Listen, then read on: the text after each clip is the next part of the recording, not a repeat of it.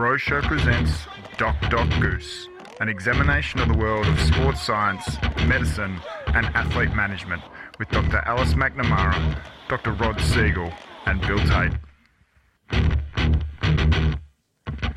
Doc. Hello, Bill. How you going? Yeah, not too bad. How are you going?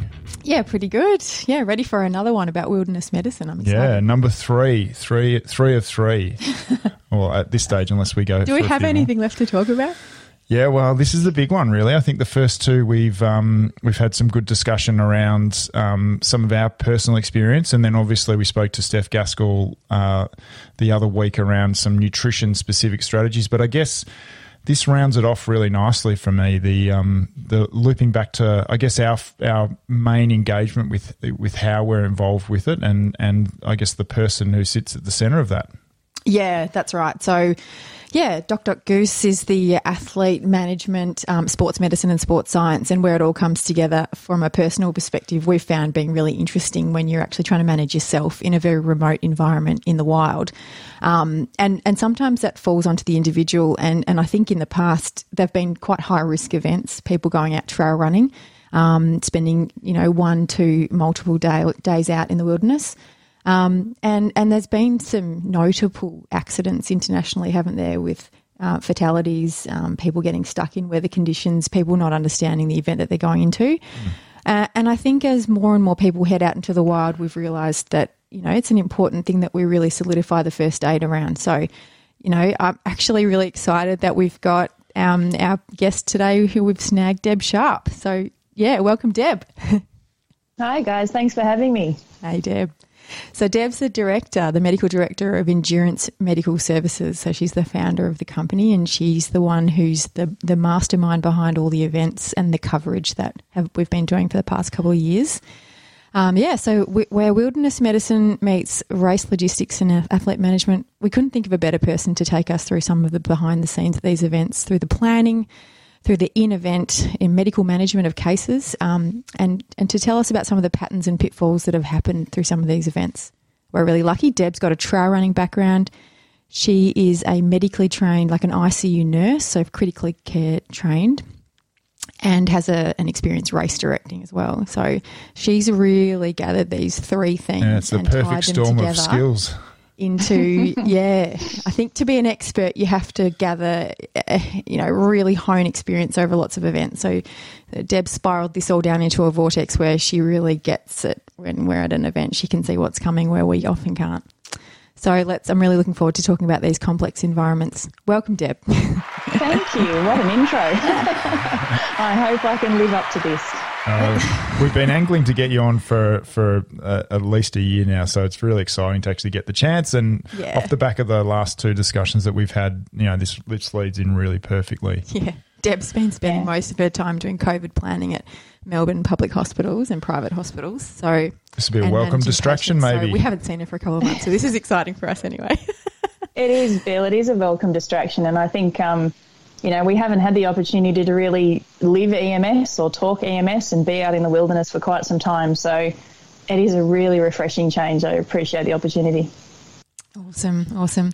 So, we've landed at this complex intersection. Deb, tell me about your introduction to trail running. Like, were you always a runner when you were going through your nursing training, or is this a new thing? I think with a lot of people, I've had a love-hate relationship with running. There's been times in my life where it's been my absolute saviour. Bill, putting your hand up. I've always gravitated towards running as my primary form of exercise. But one thing that I don't personally do very well is that whole work-life balance. I tend to put all my eggs in 10 baskets. And that's 100% of eggs in 10 baskets, and I kind of throw everything at what I'm doing, and I can sometimes fail to address or prioritise my fitness first. But when I do get those opportunities and I do have those ebbs and flows of getting that balance right, then, running is the one that I go to. Amazing. So you would have done some trail running before you thought about being an event director, though? Yeah, very much so. I was just road running for a long period of time, and I remember back to I think it was my uni days that I really kind of ran in school and then dropped off for a little while, and then picked up running in uni days again because it was cheap and I couldn't afford anything else. I couldn't afford gym memberships. I couldn't afford equipment at home. And I just kind of naturally gravitate to the outdoors as well. So that was where I picked up my running again. But I never ran with anybody. I never knew anybody who ran. I didn't have anyone to speak to about running.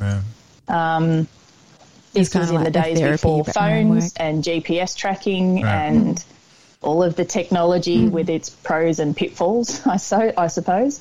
So I just literally enjoyed running for the sake of running. Never knew how far I'd gone. Never thought to go and map it out or do the kilometres in a car. I just went until I felt like it was time to finish. So I found it interesting probably about 10 years ago, got my first app on a phone, turned it on to go for a jog and went, oh, that was 7 Ks. Okay, now I've got a baseline. And then it just kind of went from there. And then, through the app, you link up with people. People introduce you to new things. I got introduced to trail and I was hooked. Awesome. Where did you first like to do your trail running? I was introduced to trail running on Arthur's Seat. Oh, what a place to get started. Great place to get started. Great place to get started. But it was beautiful. It was a really, really lovely trail, and that was it for me. I just got onto that single track. It was a night run, first trail run, night run. Oh, cool. A bunch of us decided, my other half, Jared, who is also four-wheel drive coordinator for EMS, very kindly agreed to meet me over at Cape Shank, and he dropped me off at Dramana, and he went and got himself a burger and chips and kept himself occupied for a little while myself and a bunch of relative strangers to me at the time ran from Dramana over to Cape Shank in a replica of the Two Bays trail run. And, awesome. Nighttime, and that was it. So you really loved the adventure of that. Yeah. It's the adventure. It's the being out. It's the being out in nature and being outdoors for me. Yeah, and as a medical person, pure antidote. Pointy end of the field runner. I've always, I've had periods in my running career where I kind of sat towards the middle of the pack, perhaps, but predominantly a back of the pack runner. Hang on a minute. I read that you won the Machu Picchu Trail Marathon. Is that right? That's pretty front. Yeah, in a field of like 30 people. And international trail running. There's still 29 people behind you, mate. Yeah.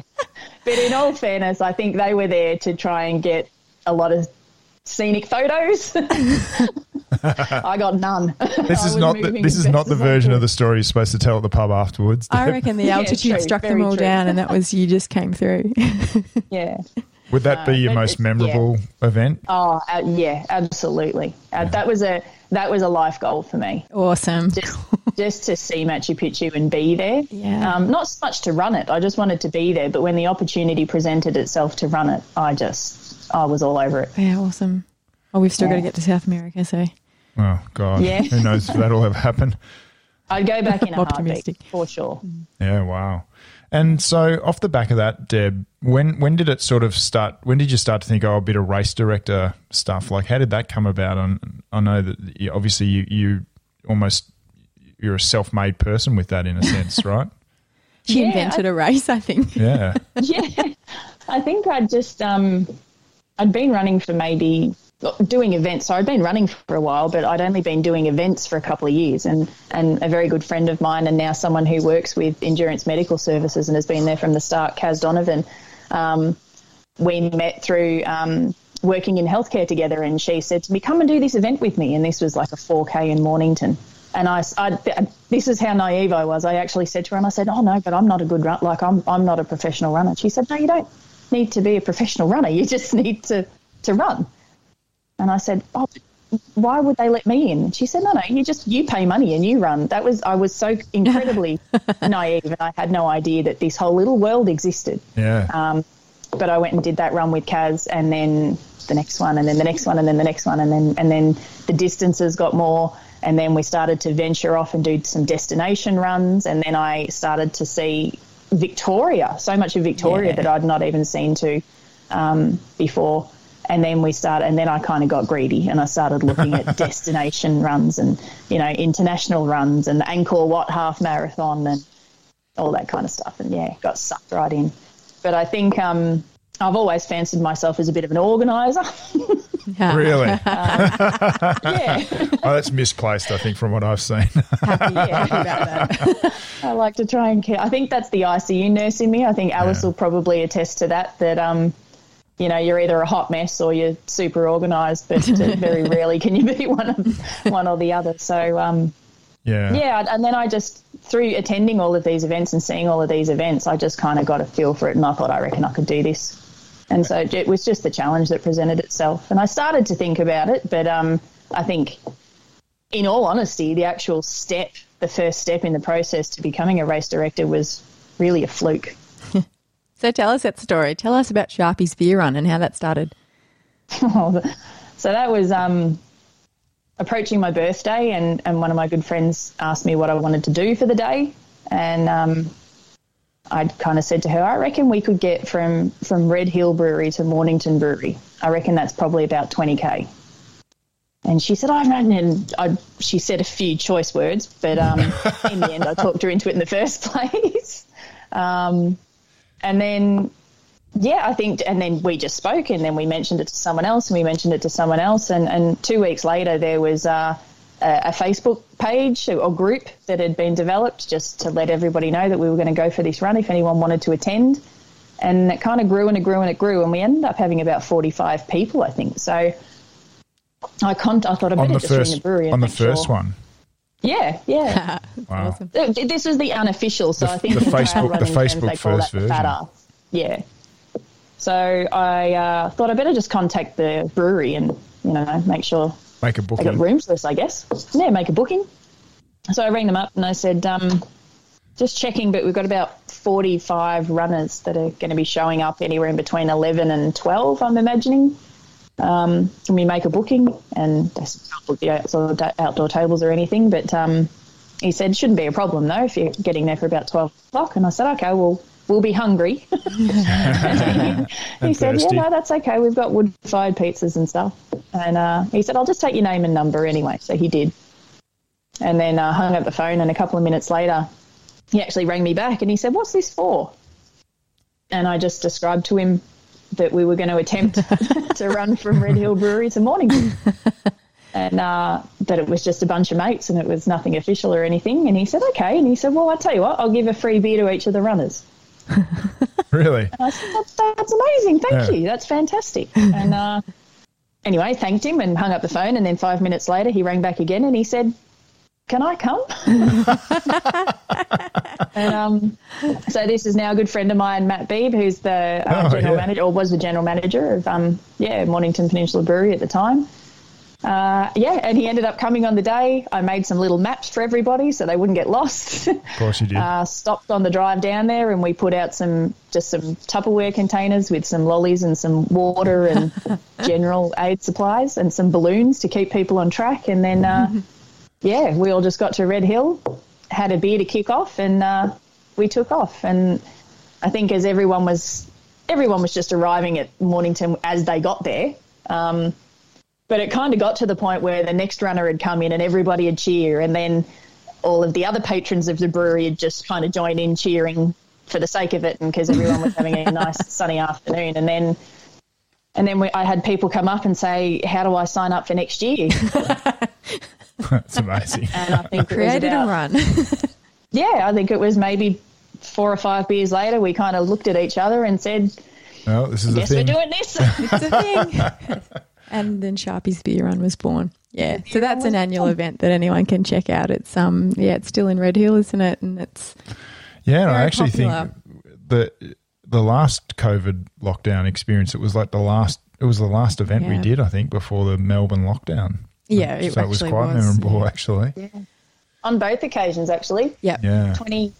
The day before the 2020 event was the day that the pandemic was announced. The World Health Organization announced the pandemic.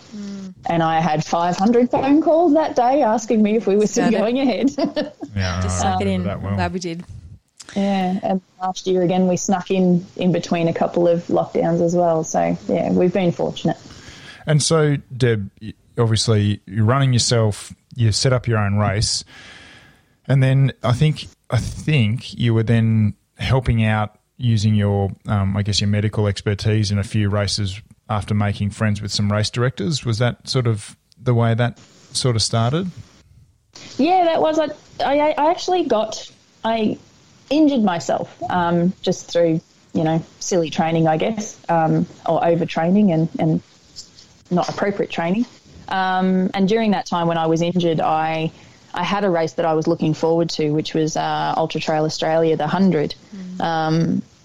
But because I was injured, I couldn't run in that, and I still had my accommodation booked and my trip booked. And I still wanted to be part of it, and I thought that would be the best way to help myself get over the fact that I couldn't race it myself. So I volunteered on the first aid crew for that event. And then that led to volunteering on a few others, on during periods when I wasn't particularly trained to enter an event or just to give back, I think, to the running community and offer my skills in that respect. And then through doing that and also attending some, being an entrant in some events, I think I just started to see an opening there or an opportunity there to really escalate the level of service that can be provided for these events. And I also started to venture off road into trail, and then I got into more remote areas, and then I got into the super remote areas and started to really have an appreciation for the severity of injuries and illnesses that can happen out there, and the absolute scale of logistics that's required to assist one person who might do something very simple. What you would think is very benign as a broken ankle becomes almost an astronomical task to mount a response to that when you're in a super remote area. So when I started to see all of those pieces come into place, and having an appreciation for, as a race director, for what's my liability as a race director, what's my duty of care, what's my due diligence here, how do I make sure I'm looking after my runners at the same time, how can I put this event on and make it cost effective? I can't pay for Royal Flying Doctor Service type of cover. So when I had to look at all of those things, I thought there must be a way to bridge this gap and keep the trail running community as safe as possible. There's always going to be risk, but there had to be a way to mitigate that risk and just to offer longevity to the sport. Oh, this is where I was really hoping to get to, Deb. So when your eyes are open to the risks, and I think because you've got the clinical background in a hospital, you can kind of recognise, if something was to go wrong here, how would we manage this in a different environment? Well, now we're in a really remote environment. I think that's an insight that not everyone has when they go out into the wilderness. So I really wanted to get to this point. So tell me about the background. So you've gone through nursing as a background. You've done critical care nursing, which is people I've noticed you tend to gravitate to that if you really want to be prepared in a situation where something goes wrong. So you've done the critical care stuff. You've also then taken a leadership role in your ICU, clinical nursing, your liaison nursing, running MET calls, and in your emergency team responses when you're called out to the ward to manage situations on the ward. So tell me a little bit about that journey and how you always sought out continual learning opportunities through your clinical career. I think, like you said, Alice, I've always gravitated towards those critical care type roles, and I think just the natural career progression for me was I trained very early in advanced life support, and that led to me becoming an instructor in advanced life support. And then the continuous consolidation of that knowledge by imparting that onto others and running training courses for that. That led to my transition into the role that I currently do now, which is an ICU liaison nurse. So in that role, my primary responsibility is a resource for the entire hospital for recognising and responding to deteriorating patients. So managing medical emergency calls and managing code blue calls. So I kind of live and breathe the, what you would call the most stressful type of medical events on a daily basis. I think for me, if I go right back to the very beginning of it, I think to get rid of any fear about something is just to make it your friend. Absolutely. Make it common, make it your best friend. Just know it inside out, back to front and upside down, and then the fear factor's gone. So for me, that's, I think, what drove me to that. I remember being a student and being in my first arrest and having the privilege and the opportunity to watch some really great operators and wanting to emulate them. So that drove me towards that type of response. And I think ever since then, I've just had that attitude of have a plan B, have a plan C and a plan D. And, that's your insurance policy that you probably won't need them. Yep. Oh, then you would have rolled into, in a trail running situation where you've got more than one patient potentially, or you've got the capacity or the potential for, bigger things to go wrong, environmental problems or, communication downfalls or things like that. So tell us about the MIMS course and how you decided that maybe that was something that you'd go into. Oh, yeah. So MIMS is Major Incident Medical Management and Support, and that's a course that's run predominantly for defence. It teaches them, and it's run for ambulance officers and it's run for Department of Health and members of human services and things like that. So it teaches you how to respond to major catastrophes, how to set up your staged preparation areas, how to set up your triage areas, how to triage appropriately. I think the definition of any major incident is something that overwhelms your resources. And I think that's the number one thing that factors into endurance medical services is, if I can try and translate the two, you could have a trail running event for 100 people in Bright. And if 25% of those people need to present for medical treatment, whatever it might be very benign medical treatment, but if they need to present for broken limbs or, wound dressings or perhaps some IV hydration or anything else like that to an area of Bright, then they're going to overwhelm that one little tiny urgent care centre. Yep. Versus if you're in metropolitan Melbourne and you have 25% of 100 people in an event presenting, that's really not going to be too much of a blip on the radar. Yeah. So your major incident is whatever overwhelms whatever resources you've got. And I think for EMS, that's our major, I think the thing that we factor into most is we will do a critique and a survey of the area, that we're providing coverage for, what the local area provides, what medical support is around, where the nearest tertiary hospitals are, what they offer.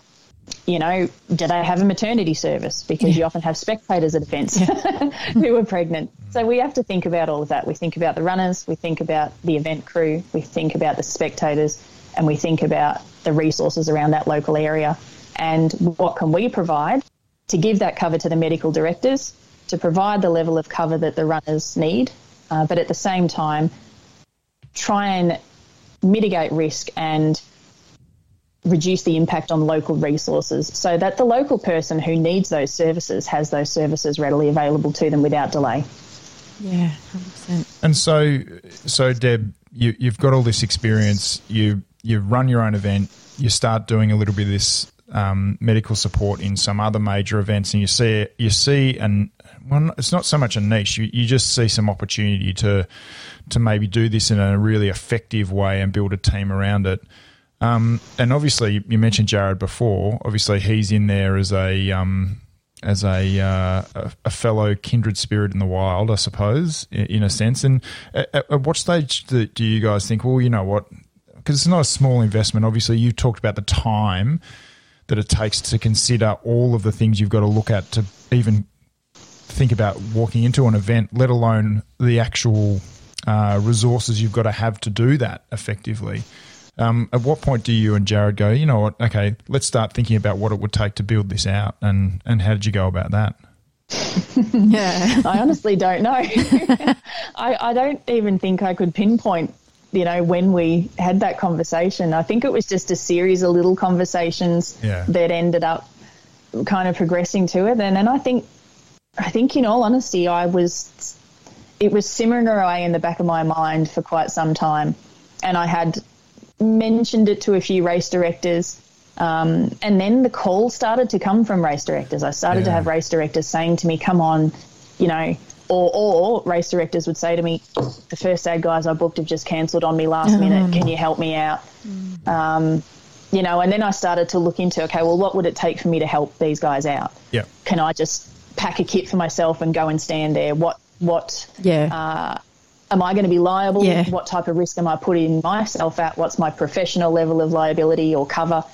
So when I started to dig into all of that, I started to research that and find out, what the logistics are, or what the don't know the word I'm looking for, what the legalities are. I think when I started to look into all of that, this kind of started to grow a little bit more in my mind, and it started to seem feasible and possible. And then I think, just one day I came home and started looking on a few websites for the type of products that I would need. In a hospital, I have this stuff readily available to me, but I never have to purchase it. So when I started to look at, okay, well, if I was going to do this, I would need this and this and this. How do I buy these things?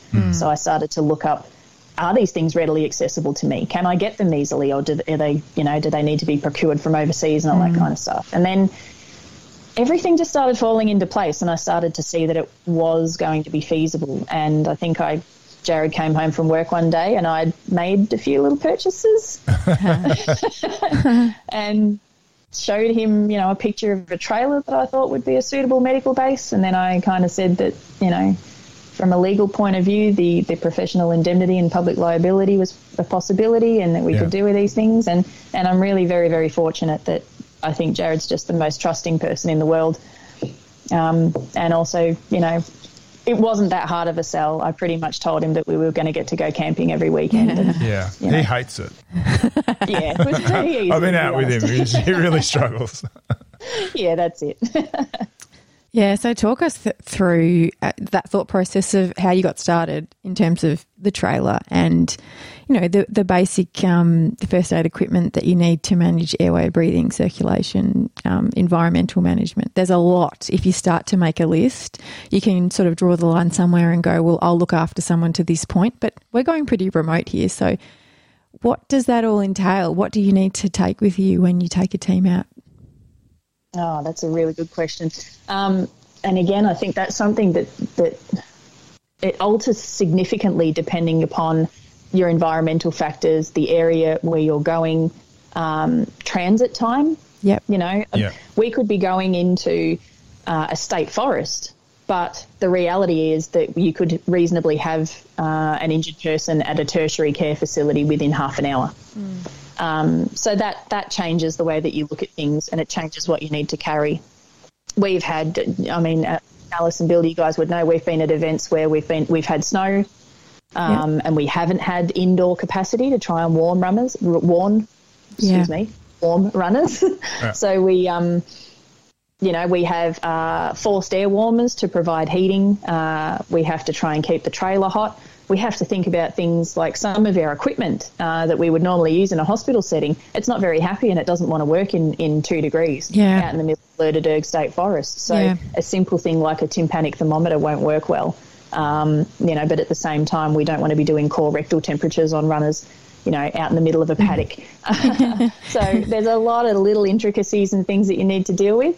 I think the main thing about EMS is the people who kind of gravitate towards EMS and the people who we love to embrace and take on board just have that common sense, critical thinking ability, a calm and coolness under pressure, and good open communication skills. So what I then do is I look at the equipment, I look at where we're going, and I go, right, our primary goals here are to get out on course and get eyes on runners as quickly as we possibly can. So we have a staged approach where we want to send out a very basic kit. We want to make it easy for a member of the team to get out there and do a rapid assessment on the patient. Eyes on the person is really the main thing that we want first up and foremost. And just your very basic equipment, so diagnostic equipment to get a blood pressure, heart rate, saturations, some primary wound care management, and even just, a pen torch to do a gross neuro exam if that was necessary. So just your very basic equipment in that primary kit to get out there and do a rapid response. And that kit could go out with a first aider, it could go out with a registered nurse, it could go out with a paramedic, or it could go out with a doctor. That decision will be determined based on who's the nearest to pin, really, is the way I like to think about it. But the beauty of it is we'll maintain communications with either radio or sat phone, and the person on the other end of that radio or sat phone will be an advanced clinician, so either a crit care nurse or a doctor, who knows how to guide the other person through an assessment. So has that ability to sit on the other end of the radio or the sat phone and just talk that first aider perhaps at the other end through being their eyes and ears, and just allowing them to gather the information on that will allow a triage. So how do we triage? Are they walking wounded? Can we get them out safely with assistance, either via a mule litter or assisted ambulation? Or is this a critical event and we need to get this person out of here and evac'd in a time-critical manner? Yeah, beautiful. So, yeah, the equipment really surrounds that. And I think, we have our rapid response kit that goes out with that primary person. And then we have a secondary kit, which is the bunking, really. So we can, if we've got someone who's going to be out there for a little while and it's going to take a while to expedite an evacuation for them, or perhaps it's inclement weather and a chopper can't fly to come and get them, then we have the hike kit that can go out. And it will take a little longer to get the hike kit out to them because it does carry a little bit of weight, but we can put them in a sleeping bag, we can put them in a bothy tent, we can provide them shelter, we can try and keep them as warm as possible, and we can kind of extend that primary level of care until someone else can get there. And then we obviously have everything that we keep at Medbase as well. Yeah. So, just a stepped approach, really. And it's like a network, as you're describing there. And I think that's some of the listeners who are actual trail runners might not appreciate or have as clear understanding as to the network that's surrounded. So it's, there's obviously a base where everything's based out of, and then there's a network of people deployed at various locations. But that network is interwoven so that wherever the expertise is, it can be virtually deployed to other locations over whatever communication needs to happen to help manage that situation. Yeah, that's exactly right. So, we just interlace our clinicians across the course, and we look at things like that's a particularly treacherous section of course. We anticipate we're going to see some wrists or ankles or whatever it might be down that area. So who's the best person for me to put there? Who can strap a wrist? Who can strap who can strap an ankle? Or, so we're always thinking along those lines about who is the most suitable person to be out in that area. And that's how we structure our teams. We need to find the balance there because we need to make this as cost effective as we can for race directors. We all know that the sport, it's not a millionaire sport.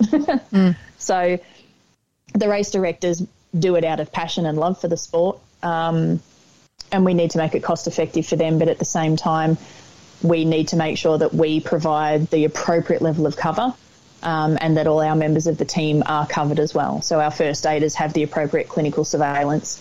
Our nurses have the appropriate clinical surveillance as well.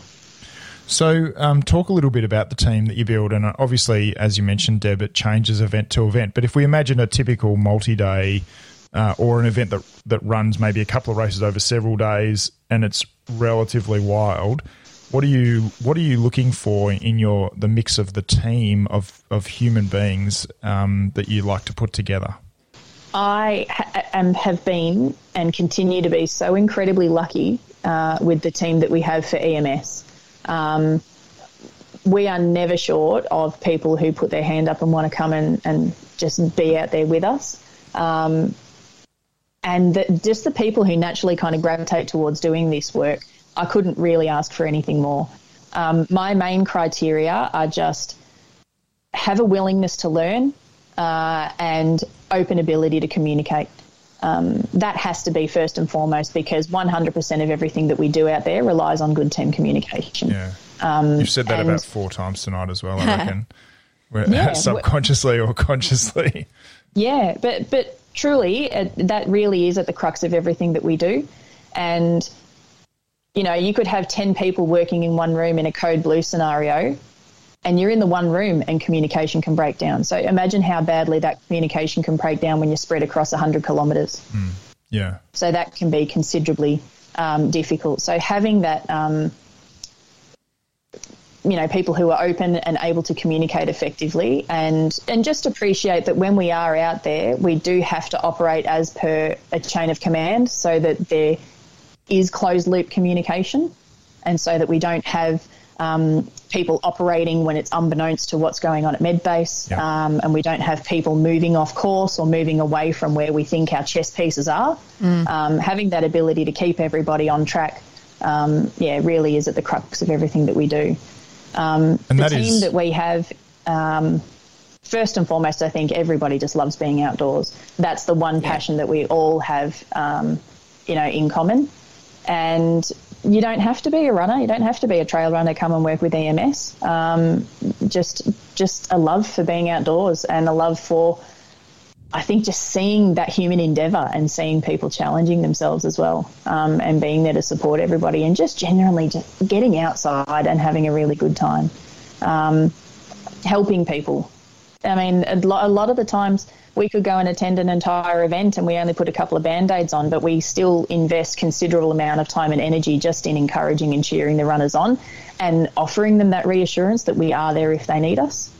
So sometimes that can be just as beneficial to a runner as blister management. Yeah, I do think that's something that in the limited number of times I've had the opportunity to be part of it, that comes through really strongly, is that people get confidence from knowing that there's quite a evident network of support there if something did go wrong, that it's not not half baked, if you like, that it's quite. In the first episode of this series, Bill and I did a little bit of. We played some video from Hut to Hut, which was one of the events from this year. And we talked a lot about this happened and the radio back to Medbase, because we didn't have any phone reception, which is very common. No mobile phone reception where one of the sites was. And the UHF radio was the communication loop. And so it would go back to Medbase. Medbase would relay back that they confirmed that they received the message, and that would either be passed forward along the course to the next point along the run, or it was towards the afternoon, further down the course. And so there was always this sense of, at that location, we've got this incident, but then how does that fit into the global network of what's going on the whole course? Because it's up to the med base, the chain of command, whoever's the medical director who's running the show, to decide where they need to deploy their team. So sometimes there was often a leapfrog effect where you might need to follow the race along a certain area of trail. And that was really important, that Medbase had almost a visual of where the team was at any one point, if you could map it out on a map so that we were covered. And I think that confidence that everybody knows that someone's doing this at this location, therefore I need to cover this here, that's part of feeling supported and the communication. Oh, that's the chess pieces that I think Deb was talking about as the medical director. That's what you're sitting back having to manage. Yeah, absolutely, for sure. And you're also sometimes there are events that happen that we don't relay over the radio for either privacy reasons or because when we are out there, we are using open frequencies. So there are some things that the medical director will be across that some members of the team may not be across. But for that reason, the medical director can say, happy for you to sit in place. I'm going to move another piece of the puzzle.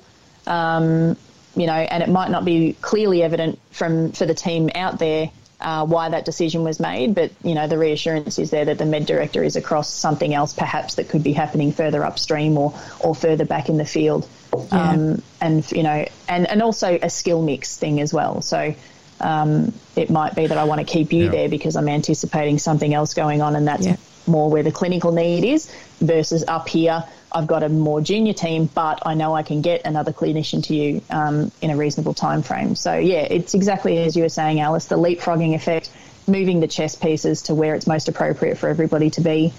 And then you add that whole other layer of complexity, which is where Jared comes in terms of how do we move around access the wilderness? How do we move in and out of these areas? How do we safely move people? I mean, the guys on foot are moving. They're much safer, but albeit much slower. But, we've got to get vehicles in and out of some of these places. And what's the safest way to do that? And, having Jared there who, has all these maps almost virtually downloaded into his brain, he has that capacity to know not just can I drive that road, but what kind of vehicle is appropriate to drive that road. We have a runner who's just done an ankle and could be transported back in a vehicle, but we don't want that runner's crew member driving down there because they're in a Subaru, and that's not going to be appropriate. And we can anticipate then that not only are we going to have a runner with a busted ankle, but now we've got a crew member who's stuck, and that becomes a whole nother complexity again. Absolutely. So, that extra ability. That's what what impresses me about the team that you've assembled is, and it's, you've got a very big mix of skills from, like I'm the lowest skilled person there by far, right up to, no, you obviously, are not. have doctors, obviously. You can edit that out, Bill. There's always a doctor in most of the major events anyway. But then you've got highly capable people who are very good mobile on their feet. We have as part of the team, whether they're nurses or, a dentist, for instance, with wilderness first aid skills, who are capable of incredibly good endurance on their legs with a pack, and they'll do some incredible things, just like you'll stamina and good clear thinking under a lot of duress. I think some of our team are good to spending all day out there just watching other runners, just making sure everyone's all right. Yeah. Yep. Absolutely. And then you've got a group. You've got people who are, they might be paramedics or again just wilderness first aiders who are very good in a four-wheel drive and know how to get somewhere. And there's always you seem to put together a mix of that for every event. So you've got deployable. You've got all bases covered at one part or another. Which must take a lot of work to figure that out. But in all honesty, Bill, the planning does. So thinking about the ingress and egress and looking at surveying the area for the tertiary facilities and all of that kind of stuff. But the team is the easiest because we are just so incredibly lucky. We've got such a beautiful pool of people to ask, who just come running and put their hands up and are happy to jump in and get involved. I think that's team is never something that I have to worry about. It's not as seamless though. Like I think you do a very good job when you've got your team and they've volunteered and they're there. You're actually really good at doing an active, always a constant assessment of resources and what needs to go where. So where you deploy a resource out for a rescue, for example, that they're off, they're factored out for a while and everything else needs to expand to fit the area that's left. And I think that's a constant work in progress. So you might have your perfect team, but if it only takes a couple of incidents at the same time, I think we've found at most of our events that it can be very quiet for a while and then everything happens at once. And so that's the skill about resource deployment when you need it. Yeah, that's very true. And it does, you're absolutely right. It often happens that we, don't have nothing for quite some time and then all of a sudden it all comes down at once. But again, I think that the thing about that is just having a team that stays cool, stays calm and, at the moment, these are the resources that we have. This is what's required of us. And blisters go to the back of the pack. And the more serious illnesses and things move to the front of the pack. And you just, every stage, you re-triage, you reassess. Yep. So what kind of things go in your triage categories, Deb? Your triage categories? Oh, talk about the triage? Yeah, sure. So, I think I alluded to them before. It really is just a case of how do we mobilise this person to get them back to definitive management? And really our triage category number one, which is our top triage category or CAT 1, is that's an immediate, so it's a threat to life or limb. So threat to life or limb means we need to expedite either a helicopter evacuation or a road car evacuation to intercept or to meet at an intercept point where Ambulance Victoria can take over and we can hand the patient off to the ambulance services. And then the next step for us is assisted ambulation or an evacuation of sorts. And we have to think, this is where we have to think very heavily about, is it safe to put someone in a vehicle? Because we can only put someone in a vehicle if they can be in a seated position. They have to be able to be seated with a seatbelt on. Yeah. So if we have anyone who's injured who needs to be kept supine, which is laying flat, then they are going to have to go via Ambulance Victoria. Or if they are in the bush, then they will have to be transported out in the mule, which is a single all-terrain wheeled litter, so that we can keep them supine. And then at the next available point, they'll be handed off to Ambulance Victoria for a supine transfer. So in that yellow category for us, that CAT 2 category, that's a really big category because it could take us an hour to walk someone with a severely sprained ankle 2 kilometres. Yeah. To get them out to a checkpoint. And when you Okay, so now all of a sudden we've considerably slowed down in speed for that person. They've been running and sweaty and now they're wet, and they've gone from high metabolic demand to low metabolic demand. They're going to get cold very, very quickly. You're probably on a ridgeline most of the time, considering where we go. Inevitably. So not only are we now going to take an hour to ambulate someone out with a sprained ankle, but you've still got to navigate over hard terrain. So there's the risk of further injury. There's the risk of falls, slips and trips. I've got to make sure my team are going to be okay, and I don't want my team taking on the burden of trying to carry someone or putting themselves or their backs or their shoulders or their arms in risk. And you've got to manage exposure, and you've got to manage just time out there on your legs. So, has that person now got pain that's starting to affect their vital signs? Are they becoming tachycardic? Are they becoming hypotensive? Is the pain starting to get too much? Is it safe to administer analgesia? Is it not? On the side of a football field for a sprained ankle, you might have no problem going ahead and administering something, say, like methoxyflurane. But if we're 2 kilometres on a ridgeline and there's a significant downhill, for example, then I'm not going to give someone methoxyflurane to manage the pain, because I need that person to be able to continue moving for another 2 kilometres with me with reasonable headspace. So much more to consider in that kind of yellow Cat 2 phase. Absolutely. And then, of course, we just get to the green, which is the walking wounded. And oftentimes they can be recovered maybe just a couple of minutes and maybe 15 minutes surveillance or something. Check their vital signs, offer some reassurance. It might just be that they had perhaps overcooked or gassed themselves for a little bit, and just a bit of a rest period with some supervision is enough for them to get back up and moving again. Or it might be that they make the call that they want to withdraw, or they've got blisters that they can't continue on, or, toenails or sprains or pre-existing injuries or something like that. And for that reason, they're okay. But they're usually, if we can get a crew member to come and pick them up, then they can be transported out that way. And Deb, my experience is one of the hardest things is it's very easy when you're out there to get sucked into that green category and spending a lot of time there. And I actually feel one of the things that you do quite well is remind us to not leave enough energy reserve, because there's going to be yellows coming any minute, sort of thing. And I think that's been one of the things that I've taken out of it is, that there are people where the more attention you give them, the bigger the problem becomes, whereas sometimes they just need a little bit of attention, maybe some reassurance and some time and a little bit of observation rather than actual jumping right into things. Well, you're always assessing the greens. Like, if I don't patch these people's feet up, they're going to spend another 2 hours out here today, and that might be what cooks them at the end of the day. So you're actually trying to prevent a yellow in the future by helping these people through in the short term. Yeah. So I don't see, and we don't, we do a lot of little management, but it's all about the Band-Aid is actually a really effective tool. Metaphorically, I think Malcolm Gladwell said it once as well. It's like a Band-Aid serves a really good purpose because it often prevents problems down the track. And so if we can patch something up quickly for someone or help them do it, then we do save a problem later on. But, inevitably I do like people. what you were saying, though, Alice, in that help them do it.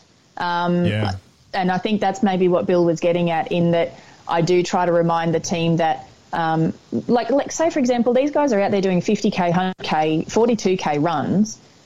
In order to be able to be out there doing that, they've at least done 20 to 30K training runs where they didn't have any medical support and would have had to have dealt with their own blisters and hot spots and niggling knees and niggling ankles and things like that. So there is a certain amount of onus that does need to come back onto the runners. And I do, sometimes it just comes down to triaging. If you've got a bunch of presentations that have presented to your first aid checkpoint or your med base or wherever it might be, and some of them are grazers, which in reality we know they all look worse because sweat mixes with blood and it makes it look like it's exsanguinating. When in reality, when you just wash it off with a little bit of water, there you can barely even see where the abrasion is. So, sometimes it is just a case of going, okay, well, if this person was out there doing a training run and they fell and they did that, they would probably just continue running until they got home and then they'd have a shower. Yeah. But when that gets translated into a race, all of a sudden they need medical attention. So sometimes you just have to weigh it up and go, okay, I've got the time to give to this person at this particular moment. That's not a problem. But if I've got competing priorities coming in and I've got yellows coming in, then, you know, just suggest that they give it a clean themselves and that it's, you know, it's not too bad and they can keep moving. So it does always just boil down to that management of resources and triaging. Yeah, and that's a big part of I reckon the medical director's role is to just keep reminding people about that and keep people on track. It seems to be something that you pay a bit of attention to. Yeah. Yeah, and just because you're always thinking in the back of your brain that, you know, it's like an emergency. We want to try and get the decks cleared because you never know when the next big thing's going to come in. Yep. You know, so you're always thinking about having that surge capacity underneath, you know, so that you're not getting bogged down in too much of that stuff. Yeah. Yeah, that's awesome. We have jumped around a little bit on my list. I was going to ask you all about the different factors that come into an EMS management and event. And I think we've talked a little bit about the equipment. We've talked a little bit about the triage category. A big part of it that you deal with that we don't always see is the interaction between the race director who designs the course, it's their run, and your medical team. So tell us how that conversation evolves and starts, and what do they want to know from you and what do you need to know from them? Oh, that's good.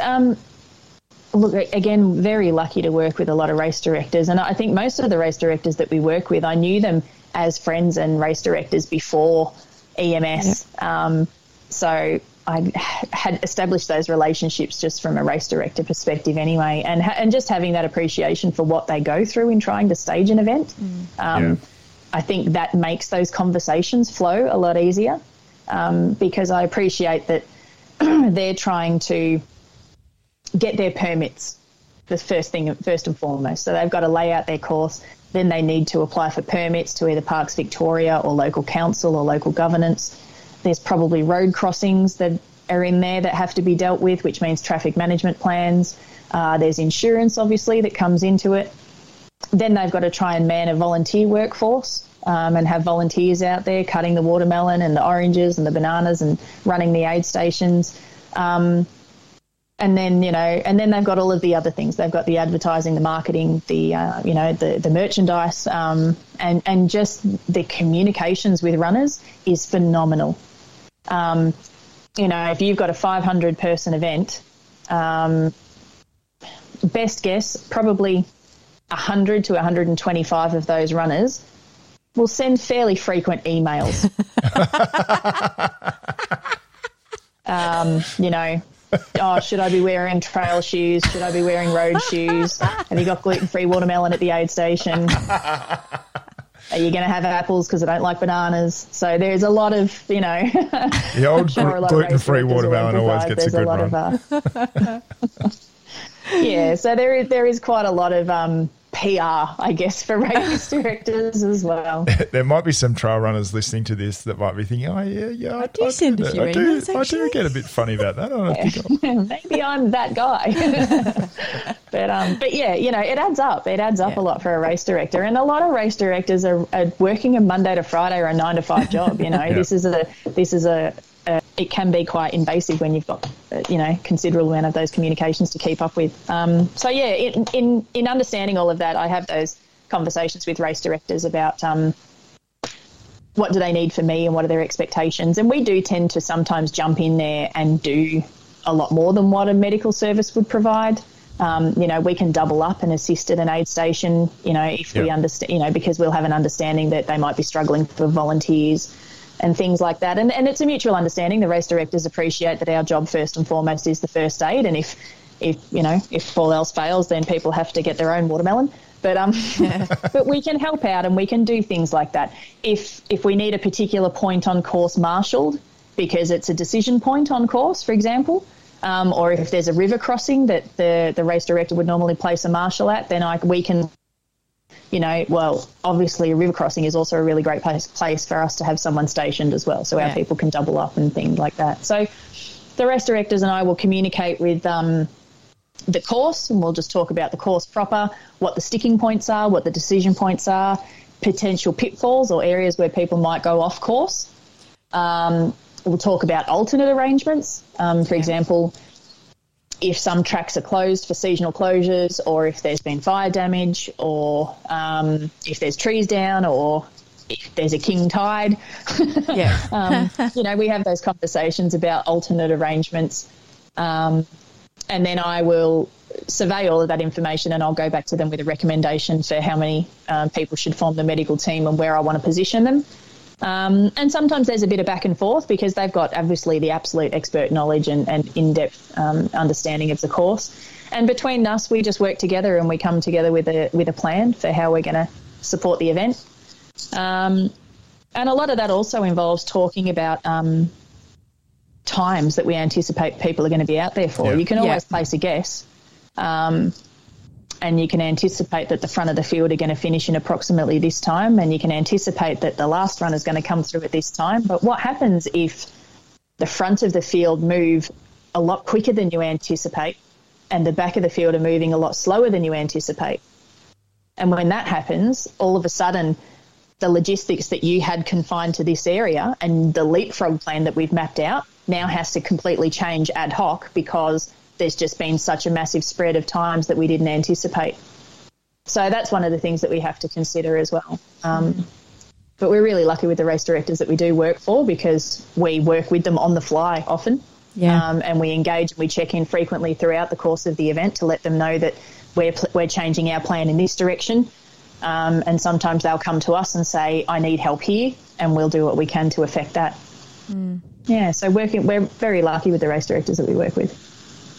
Yeah, and it's a close relationship on the day as well, isn't it? Because there's obviously a imperative, and they want the show to go on, and then there's decisions that have to be made around safety at times, and I guess that's where it's critical that you guys have an open and clear line of communication and understanding.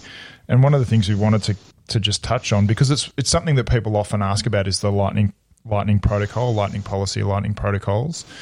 And it's probably it's a good area to segue off onto, I think, possibly, Deb, because that's an area where the race directors will have to defer at times to the medical director, I suppose, around the situation. Can you?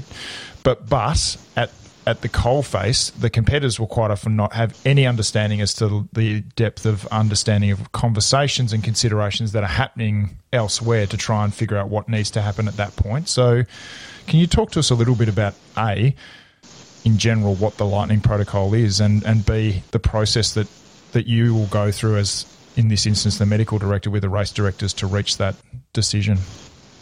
Yeah, absolutely. So I think since we've been doing this, twice we've enacted a lightning protocol, and both times, the weather wasn't, or the weather did change quite significantly and spontaneously. So we did have to act fairly quickly in order to get that lightning protocol happening. The reason we have lightning protocol in place is because obviously the safety around being outdoors in a lightning storm, especially in alpine areas and remote areas and on top of ridgelines and in areas of dense bush and things like that.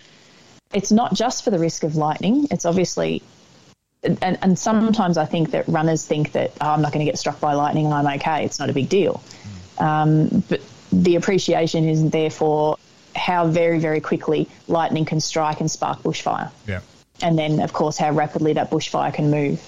And when you are out in those remote areas, the limited roads and opportunities to evacuate people and just the sheer number of people that you've got out there on course and the logistics of being able to move and shelter that amount of people is absolutely phenomenal. So it's not, yes, we have concerns about there being a lightning strike, but the predominant concern is more about there being a fire that either prevents ingress or egress, and then significantly impacts how we medically manage and cover the rest of the course. Yeah. So when we activate lightning protocol, we're looking at the storm coming across, the area that it's traversing. We're looking at the leading area before the storm, and we're looking at the area trailing the storm as well. We need to see, once we activate, we make the decision to activate a lightning protocol. We ask all runners to take shelter as in the safest place available to them, and we usually provide a medical briefing before an event which gives them some information. And I like to start handing out a PDF of information for runners when they're going into those that type of territory, just so they appreciate, don't go and stand near the tallest, biggest tree. They need to be careful for, the splatter strike, or the strike that will come from lightning that hits a tree, and then the perimeter around that tree. So really an area of lower density bush is the safest area to be, and obviously clear of ridge lines. We've had a lot of issues in the past because we've asked runners to abandon their poles. Yeah. That's something that runners are very reluctant to part with, and I can absolutely appreciate why, because I know what a set of carbon fibre black diamond poles costs. But at the same time, we often get pushback and people saying, oh, but are the carbon fibre ones okay? Or my ones have got this and my ones have got that. And I think the thing that people need to appreciate is when we activate this lightning protocol, there is no time to be having debates with people about what brand their poles are and what they're manufactured out of. Yeah. And, we're not doing it to be nasty. We just need to be able to institute a blanket policy so that we can ensure the safety of everybody, because there will be people out there who don't know what their poles are manufactured out of. Yeah. Yeah. And we can't guarantee that folding up the pole and storing them high in your backpack is going to offer you any further protection than if you were running along and using it as a hiking pole. So really the safest thing just to do is just to put them aside and take shelter and make sure that you steer clear of your poles until that period of the storm has passed, and we can get everybody up and moving again. Yeah. We talked a little bit about this on one of the other episodes. I think we've gone into it a bit more detail today. But I think the privilege of being afforded the opportunity to go out and do a trail event somewhere wild with people to look out for you is a privilege. And if people are chasing cutoffs and they're suggesting that I can't stop to be held up by the lightning because I'm going to miss my cutoff and then I'm going to be held out of the event, well, that's got to be factored in, because it's an unpredictable environment when you go out into the wild. It's not like you're doing a road marathon where, really it's up to you to run the marathon, because there's not really much that can go wrong. Actually, a lot can go wrong. So all of these factors play into whether you have a good day out there or not. And, it's the luck of the weather, but all we can do is implement plans that keep you safe. And sometimes that means you're going to need to put your poles down, hopefully at an aid station or with a volunteer. But it might be, next to a tree, and you might have to go back and get them tomorrow or something like that. Yeah, absolutely. And, I'll say to people, look, if we do ask you to ban your poles, then just check your GPS coordinates on your watch. Everyone's wearing a watch these days, or they've got their phone with them. So just check your coordinates, take a note of it, and you can go back and get them the next day or the day after or whatever it might be. But at the end of the day, when I did my training, I heard a really, really wonderful lecture, and I'd like to share it with you once I can find a link to his details. But Dr. Will Smith, who is not the Will Smith. I was going to say the Fresh Prince. Yeah, I know, not the Fresh Prince. Will Smith is a phenomenal wilderness medical expert, and he operates the lead search and rescue in the Grand Tetons. And I was fortunate enough to attend a really fantastic lecture by himself on lightning protocol and activation of lightning protocol and the safety parameters. And he described in detail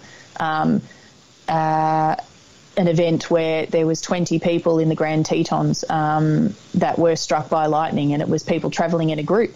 And of course, one of the things that which I failed to mention before with lightning protocol, is you shouldn't be travelling in groups. You shouldn't be travelling next to each other. And what we will always advocate to people is we want you to get to safety, obviously. We want you to try and get to shelter. If you can get to a vehicle, get in the vehicle with the windows up. Don't have the windows down. That's a fairly safe place to be in a lightning storm. But if you are travelling on foot and you're trying to move to an area that's relatively safe, then you need to distance yourself from the person in front of you and the person behind you. Try and keep them within eyesight, but try and have at least 20 to 30 metres in between you, so that you've still got that visual on each other, but so that if one person is hit by, splash lightning or a lightning strike, it's not a multi-casualty occurrence, and you might be the person who can save their life. So that's one of the things that, forms part of our lightning protocol that we educate runners about. But this lecture that I attended with him was really quite phenomenal, and he talked about the process of reverse triage in a lightning strike. Typically in a mass casualty event, those people who present as dead, in effect, will be, obviously left off, and they're not, they don't become a triage priority. But in the lightning strike, those people who are unconscious, unresponsive are the first people that you will go to.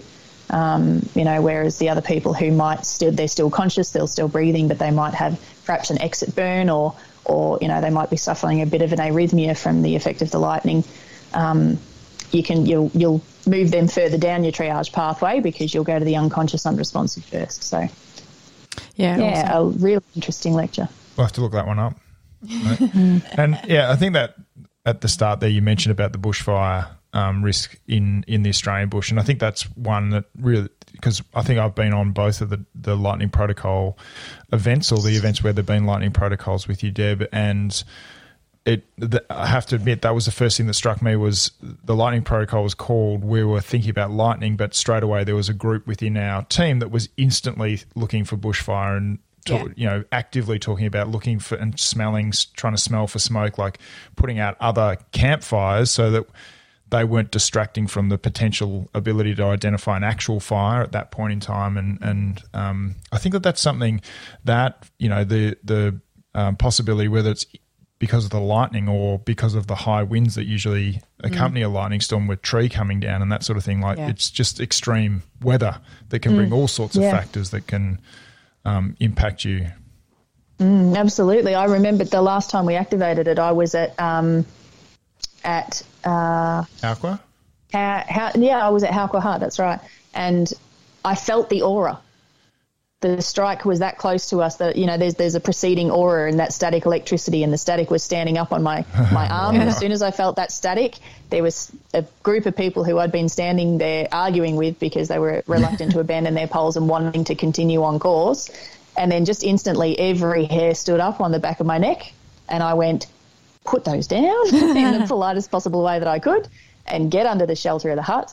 We put our fires out so that we could, and we had 2 guys patrolling the area just looking for signs of smoke and strike because the ground was as dry as a chip. Yeah. So, that was the big thing. So, and I think that's something that people don't think about. And the other one, Deb, we could talk all day about all the ins and the outs, but the other probably big one in the events that we do in Australia is the heat policy stuff and just how quickly things can go sideways from a heat exposure point of view. Yeah, they're the big days for us. They're the busy days. They're when people start getting into trouble. Yeah, they are my worst nightmare, the heat-related illnesses, because it's usually a lot easier to warm people up than it is to try and cool people down unless you've got a river. So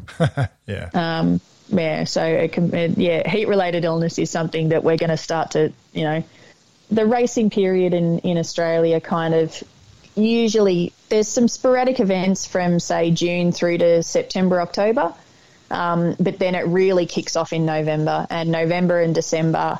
November in particular is a really loaded calendar. And then it kind of moves on. January, it kind of dies off, and then it picks up again, for the severe heat of January. There's not much going on, or there's just some shorter events going on. But then, look, at the moment, who knows? You could have a 40-degree day in the tail end of March. Yeah, absolutely. No, you can, The seasons have just phenomenally changed, and we've been at it, guys, we've been at events where 1 minute we're in all of our snow gear and you can't possibly get enough layers on, and, 20 minutes later we're in shorts and singlets. So it's the contrast in climate is a really difficult thing to manage, and I think it's heat-related illness in particular. And as you say, Deb, I think for an athlete competing, if they're getting, the onset of cold is relatively obvious to them, but the onset of heat stress can seem just like, just the fatigue of the activity. And knowing that, it seems to me that them understanding the point where actually this is no longer just tolerating and the suffering of being in an endurance event. This is actually now a medical situation is a much harder line for people to kind of see, I think. That's absolutely right. And look, Alice could probably attest to the fact that one of the key indicators of heat-related illness is you start to get some neurological deficits. Yeah, we've talked about how difficult it is to differentiate between what's going on with the person. Often they're a little bit out of it, they're a bit spaced out, they're not making good decisions, they're hot, they're tachycardic. At that stage, you're looking at heat-related illness, you're looking at dehydration, you're looking at hyponatremia. It could be anything. And it's not until you stop them and assess them and track their obs over time that you get an idea about where their homeostasis is and where they're at right now and which way they're going. Often people don't want to stop too when they're racing. So, we've said over 3 episodes now, often it doesn't take long to stop, have an assessment, so we can make a plan with you and you can successfully finish your race. Or if it's not safe for you to go on, that we actually get to stop you for a bit longer to keep you safe. But it's really difficult to tell when someone comes in looking exhausted.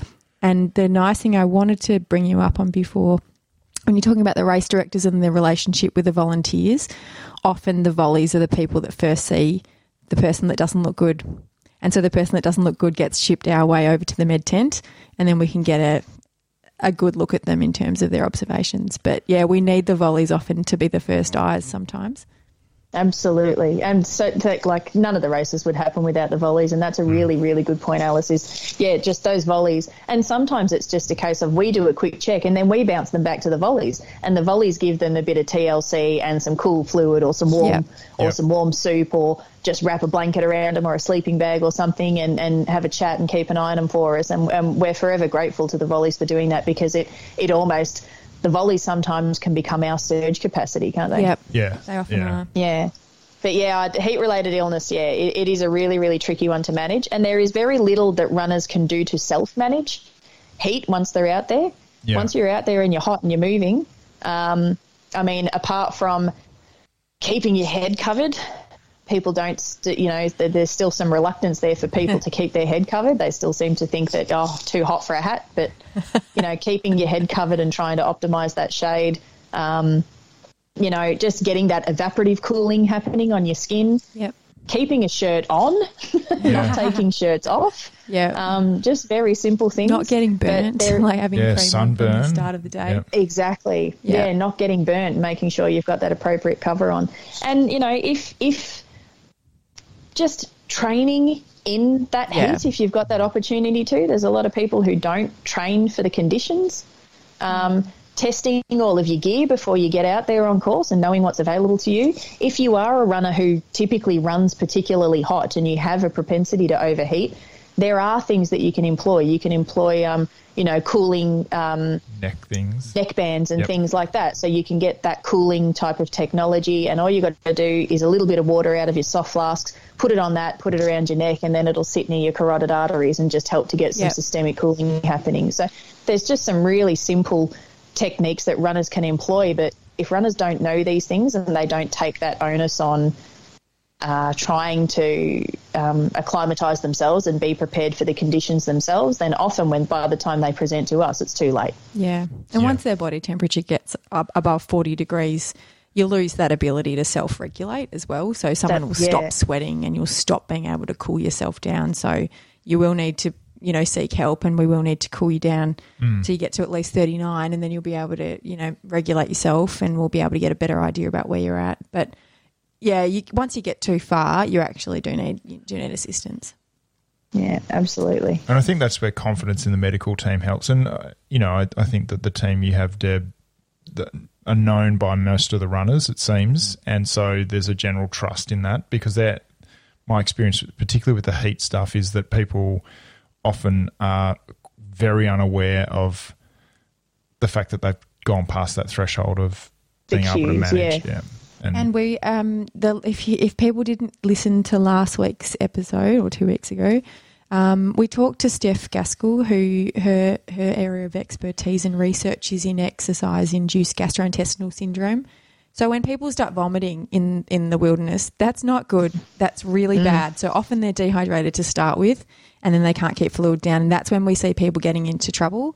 And often in training, people find that they're actually fine. They manage to do their long runs and they have their nutrition plan. But when they go into racing, something changes. Steph does a really good job at telling us about the differences between the pathways of what generates these symptoms. So it can be that you get dehydrated and your gut doesn't get circulation, or it can actually be a neuroendocrine stress response of doing a race. So sometimes the stress of the race actually sets your gut off. Yeah. And so if people have trouble with their nutrition in the wilderness, go back and listen to Steph's. It was really good. And I've been that person before. I've done those long runs, and I typically always did my long runs and didn't eat at all. Yeah. But then I'd get into a race and I'd get to an aid station and go, oh, look at all of this. What a smorgasbord. They've got snakes. Yeah. Oh, wow. Fantastic. And then the next thing you know, a couple of Ks away from the aid station going, oh, don't feel so crash hot. Although now after COVID, I think that's, I don't know anyone's going to be eating stuff that they haven't packed for themselves anymore. I don't know how that's going to work. We've got the little COVID safe bags. People pick up their snack packs on the way through. Yeah. It's going to change. It's changed everything, hasn't it? Yeah, it really has. Hey, Deb, I mean, we could talk about that stuff all night. The one area I wanted to talk about, because I know it's a really important one, is the mandatory gear, and we've mentioned that in a couple of episodes, but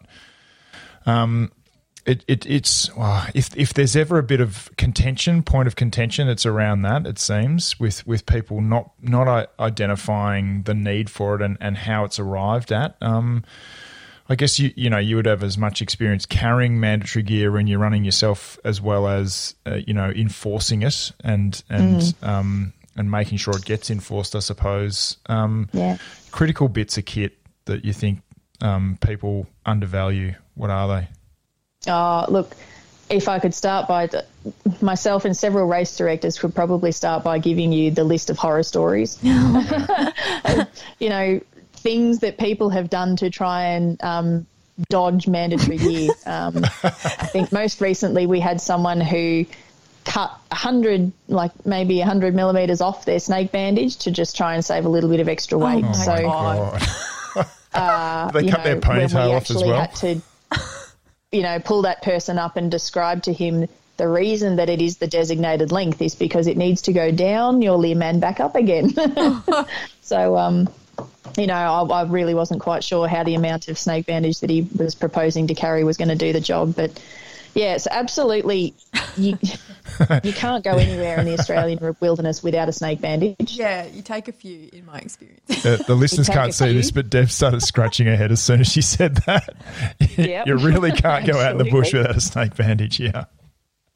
Yeah, absolutely. You just have to have a snake bandage. That's a non-negotiable, and that's mandatory kit that if we catch you dodging that, you're out. I have to be hard and fast on that one. Yeah. And it's not just about you only having enough for yourself. It's about you being able to provide assistance to another runner who you might come across who has gone down as well and needs your help. So, and that is the unwritten law of trail running, is that you help your fellow runner. Yeah. So absolutely, snake bandage, number one, non-negotiable. A lot of races mandate that you have a survival blanket. I wouldn't say no to a survival blanket, but there are much better products out there that I think we should start gravitating towards.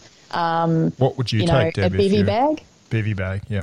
A bivy bag, yeah. So a little, one of the brands that I know of is Sol, SOL. Yeah, so they're made of the same stuff, but they're in the shape of a bag. The little exactly, they're in the shape of a bag. Jump in it. Yep. So I don't know if, I'm sure a lot of us have tried to, either at the start or finish line of an event, might have pulled out the safety blanket and tried to wrap it around us, but you're not enclosed, you're not creating a cocoon, and it's not going to trap anything into you. If you're out on the trail and you're already wet and your clothing soaked through with sweat or anything else like that, and you get yourself into a really cold predicament or you become immobile and you can't keep moving, the best thing to do is to try and get that survival blanket or that safety blanket next to your skin. Yeah, right. Instead of having that over the top of your wet gear, you're still going to radiate heat and lose a lot of heat and have some evaporative cooling going on through that sweat that's on your clothing. So, but it can be very difficult to do that. Whereas if you just have a bivy bag, which for the sake of just a couple of extra grams in terms of what you're carrying, they don't occupy that much space. but just a couple of extra grams in terms of what you're carrying. If you become immobile, you can get yourself into this and you can survive a night in this thing. Yeah. If So need right, be, they're because awesome. you're effectively wrapping yourself up like a roast chook. Yeah. Yeah, Yeah. that's exactly right. Yeah, so I think, I do kind of ask race directors now if they can start to think about moving or transitioning people towards having a bivy bag as mandatory gear versus a safety blanket. And So they're the two absolute staples for me. the two And then the biggies. other hits of mandatory gear is really dependent upon the time of year, the likely environment, and, where you're running. And it can change, can't it? On the morning of an event, suddenly it goes from being a reasonable fair weather day event to Cold weather it could be kit, cold and someone might get stuck overnight, and suddenly straight away extra lay gets added into the mandatory kit, and people just need to be prepared and know what. Absolutely. Yeah. Yeah, absolutely. I mean, we've seen people climbing up Mount Hotham and Mount Feathertop, trying to get their mobile phone passed off as their headlight. That is not going to cut it. So, Especially when it's so we cold want it you to- goes off. yeah, exactly. So, yeah, I think if mandatory gear is there, it's been put there for a reason, and it's been debated. You can guarantee that the race directors and the medical crew have debated on it and discussed it, and for good reason. It's been nominated as part of essential kit, and realistically, as a runner, be fair to the race directors. They're doing everything they can to put this race on for you. They have, due diligence, and they have a duty of care, and they do need to make sure that they're seen as doing everything they can to maintain safety and mitigate risk. And if that means carrying 500 extra grams, then just chalk it up as extra weight training and just get out there and do it and do your bit. And everyone's carrying it, so Yeah, everyone's carrying it. Yep, that's it. all right. Well, maybe we'll segue in, get our key takeaways. It's been fascinating. Yep.